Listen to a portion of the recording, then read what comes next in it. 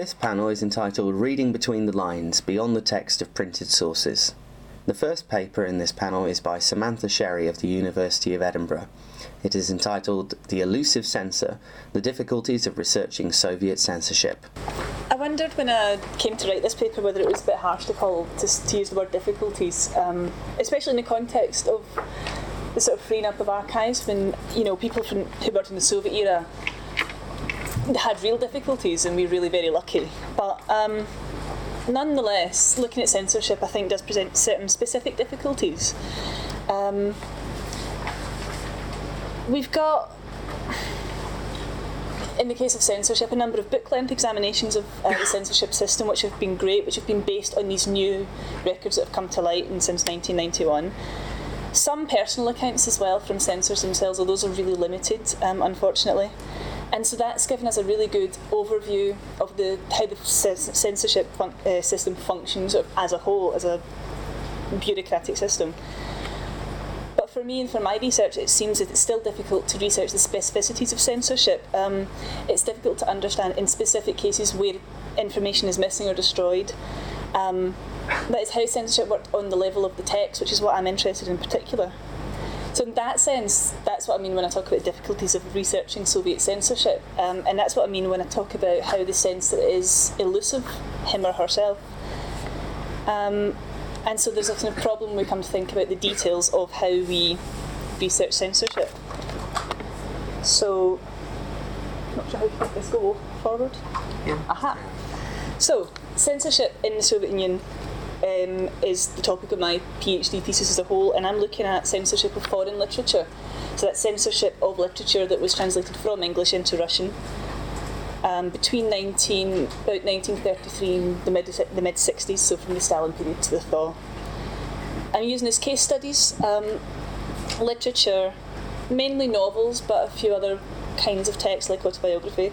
Literature published, translated from English into Russian, published in two journals, which is Internationalная literatura and Иностранная literatura, and the first was published between 1933 and 42, and Иностранная literatura is still published today, but I'm looking at the periods between 1955, when it was founded, and about 1965. So, looking at translation as a kind of particular issue, my specific focus then is on the texts themselves. I want to understand how texts were altered in this process of translation, editing and publication. And I'm particularly interested in basically how, why, and who in the censorship process, what results of censorship were on the textual level. And I'm hoping to sort of look at how foreign discourses were mediated in the Soviet Union. So, all that's to say that my main interest isn't really in the institution of censorship, which has already been done admirably, as I've said, in sort of book-length examinations, particularly by people like Alan Bloom and Babichenko and Garaeva, who have all written really excellent works. I'm interested in the details of what was done. And that's actually proved more difficult than I first thought it would. I thought there would be lots of records on this kind of thing, but it turned out not to be the case. So, the main archival resources for censorship in general in the former Soviet Union, well, in Russia, I suppose, and their weaknesses. We've got the main source really for institutional level information is Glavlit, which is the main censorship administration body, and that's Fond 9425 in Garth. But it seems that of the 9 OPC that the website says there are, only 3 are accessible. The archivists just deny all knowledge of the other ones. They don't seem to know where they are or what's in them. So only 3 are accessible. Funds 1 and 2 are really quite big. Fund 3 is quite small and doesn't contain anything very useful for me, mainly I think economic records. Another problem is that some records have been destroyed. The Stalin era holdings are really quite weak. And then there's probably more for the 1950s and 60s, which I'm interested in, but it's weak in different areas. So there's a lot of information about the procedures of Glavlit, about economic decisions that have been taken, about staff pay, staff records. Just not so much on the texts themselves. So a lot of what remains in the archives is kind of irrelevant for me. Although illuminating, it really depends on what your focus is on here. if you're interested in how it functions in an institution, it's great. If you're interested in how it functioned in the text, then not so much. So there are some documents on the censorship of foreign material, and again, it's always on an institutional level. It's always about how foreign texts were imported into the country, what were allowed and what weren't, which texts were allowed to be sort of sent on to their recipients, and which texts were kept in the Spetsfran in the libraries, which is the closed access stack. There are some censorship records on what was taken out of texts in particular. These mainly seem to survive in the Stalin era, but they're very basic, and unfortunately there was no reference to any of the texts that I had studied. And those kind of Swodki are completely absent by the time you get to the post-Stalin era. That's partially explained by the changes in the censorship system. The post-Stalin era really privileged editorial censorship over sort of institutional censorship. But again, it makes it harder to pin down exactly what happened and what kind of results this had in the text. And actually, in the post-Stalin era, there's a lot of letters from kept in the Glavlit archive that basically say, we do not censor texts, we don't make changes, don't do it. It's a disciplinary offence, you must go back to the editor.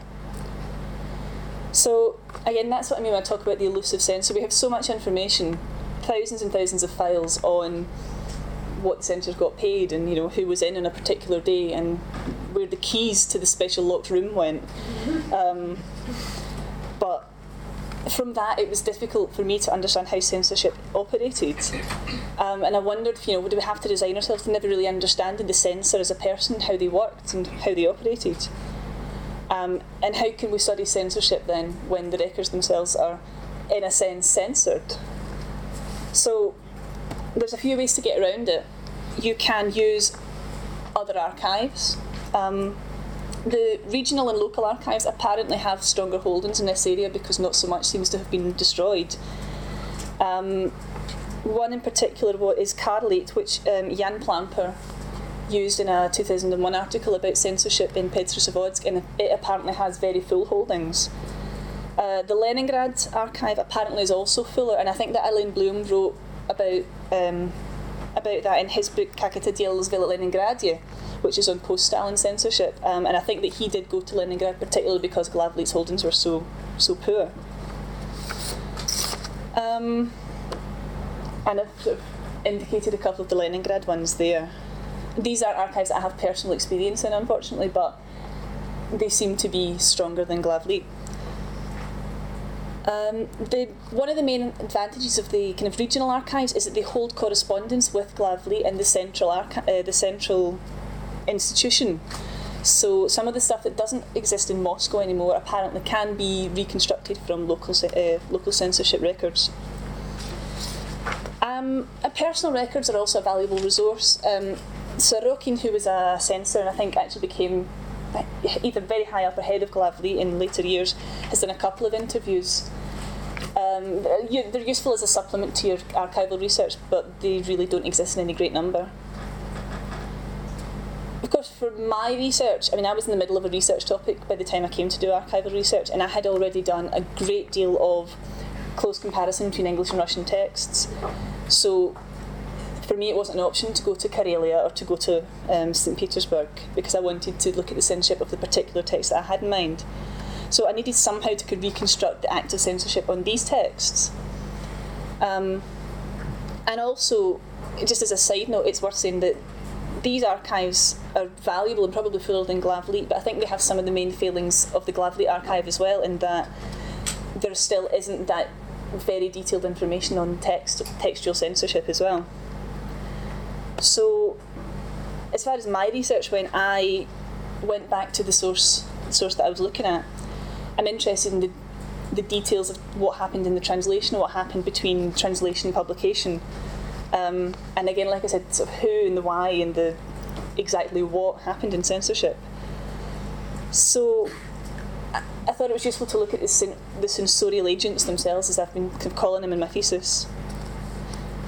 And that's why I came back to look at the censor's presence in the journals themselves, and I've looked at the archival holdings of the two journals that are my case studies. That's Internationalna Literatura and Inostrannaya Literatura. And they're both held in regalii in two different fonds, and they both have thousands and thousands of files about the journals as well. So yeah, once I'd got past the famous Dima, I'm not going to mention aside to say that the reign of terror that Polly described is probably really true. I managed to track down sort of three main kinds of source that let me look at censorship, which are firstly reviews of the books submitted to the journals.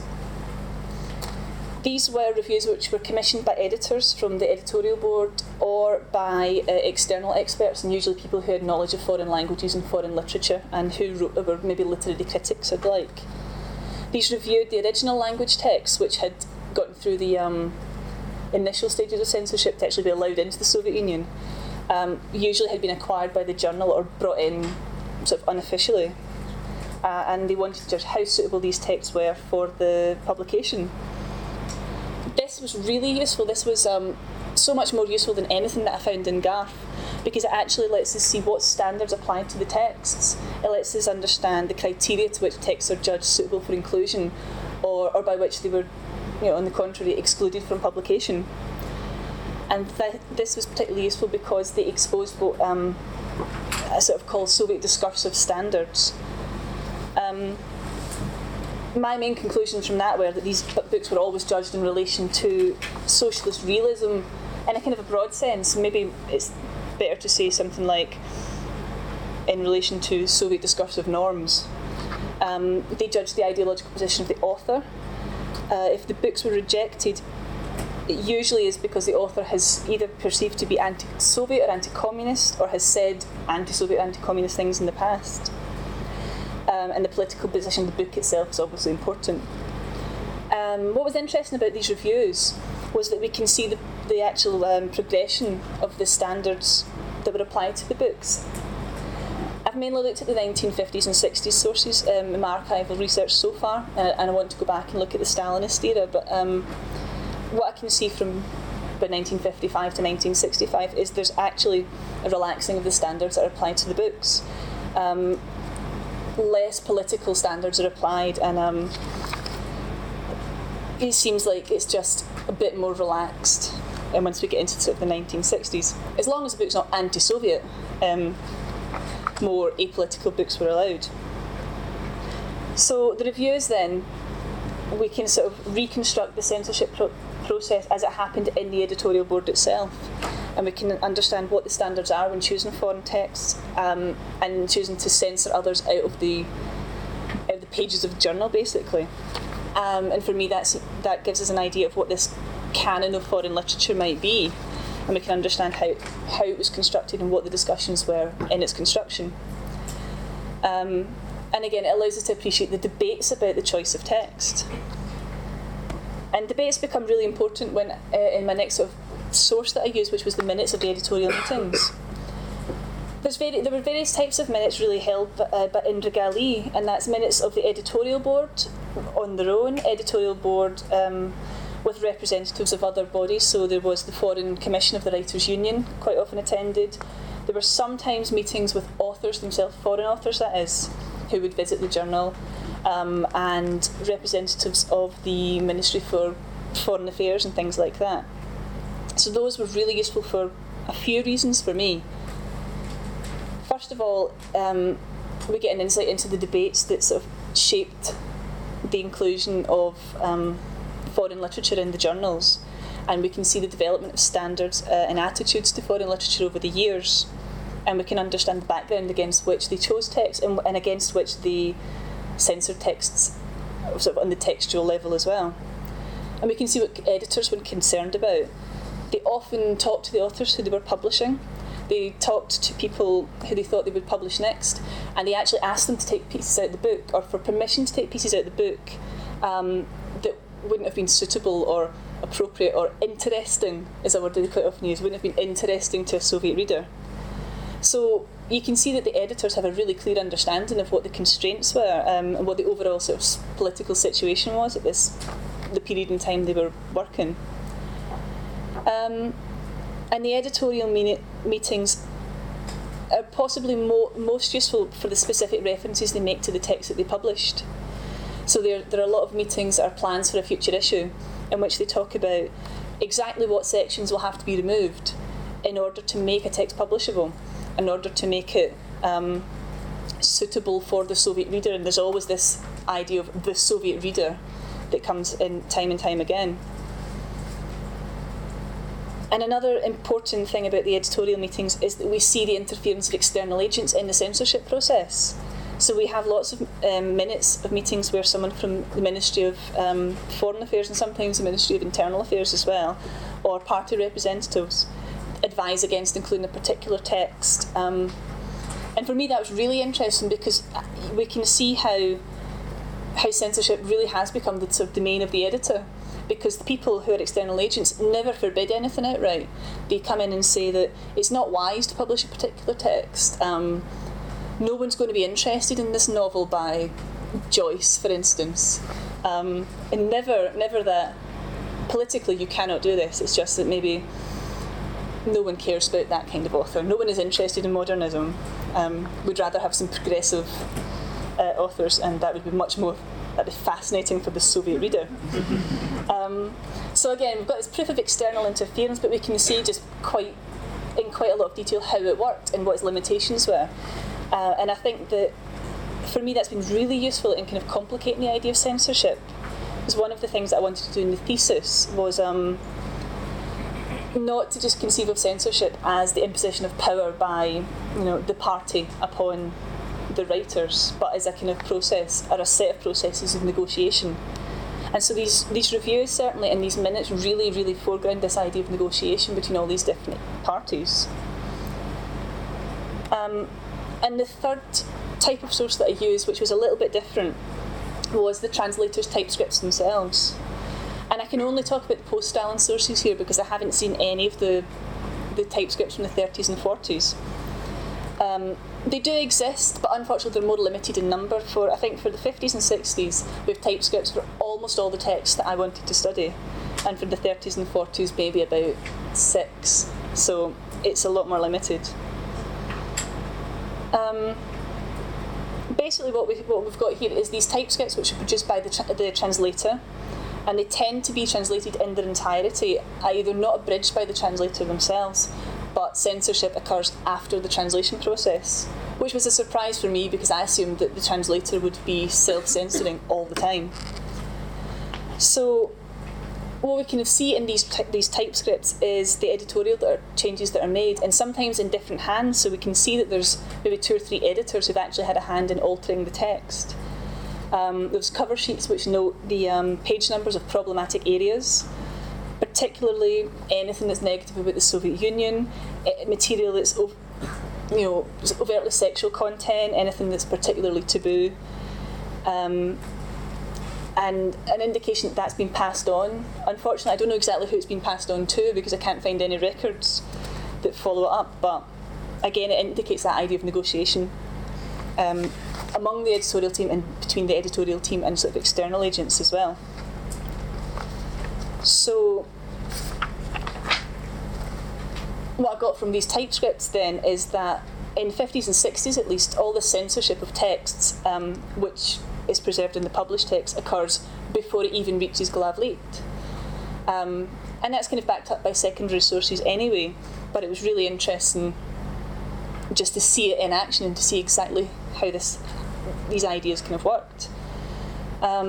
There's a few different actors involved in the censorship process. There's negotiation between all these actors about what is censored, whether that's within the editorial board or with external bodies. And some things that are flagged up as problematic actually survive into the text, so there is definitely negotiation somewhere along the line. And for me, that was the most valuable source that I could have found, and that was the kind of thing that just didn't exist in Glavlit's archive at all, was these really explicit sort of exposés of how the censorship processes all worked on the textual level. So I'll just conclude with sort of a few points then about studying censorship. This is just based on my personal experiences, really. I've been able really sort of using sources which aren't explicitly censorship sources and which aren't really part of the official record of censorship. I've been able to kind of reconstruct the censorship process. So my advice really in this is what you can take from official sources like GlavLeet really depends on what aspect of censorship you want to study. But to get at the details of censorship and to understand how that worked on a more detailed level, you really have to find alternative sources and you really have to find the texts themselves somewhere. This is particularly true in the post-Stalin era when censorship is so embedded in the publication process.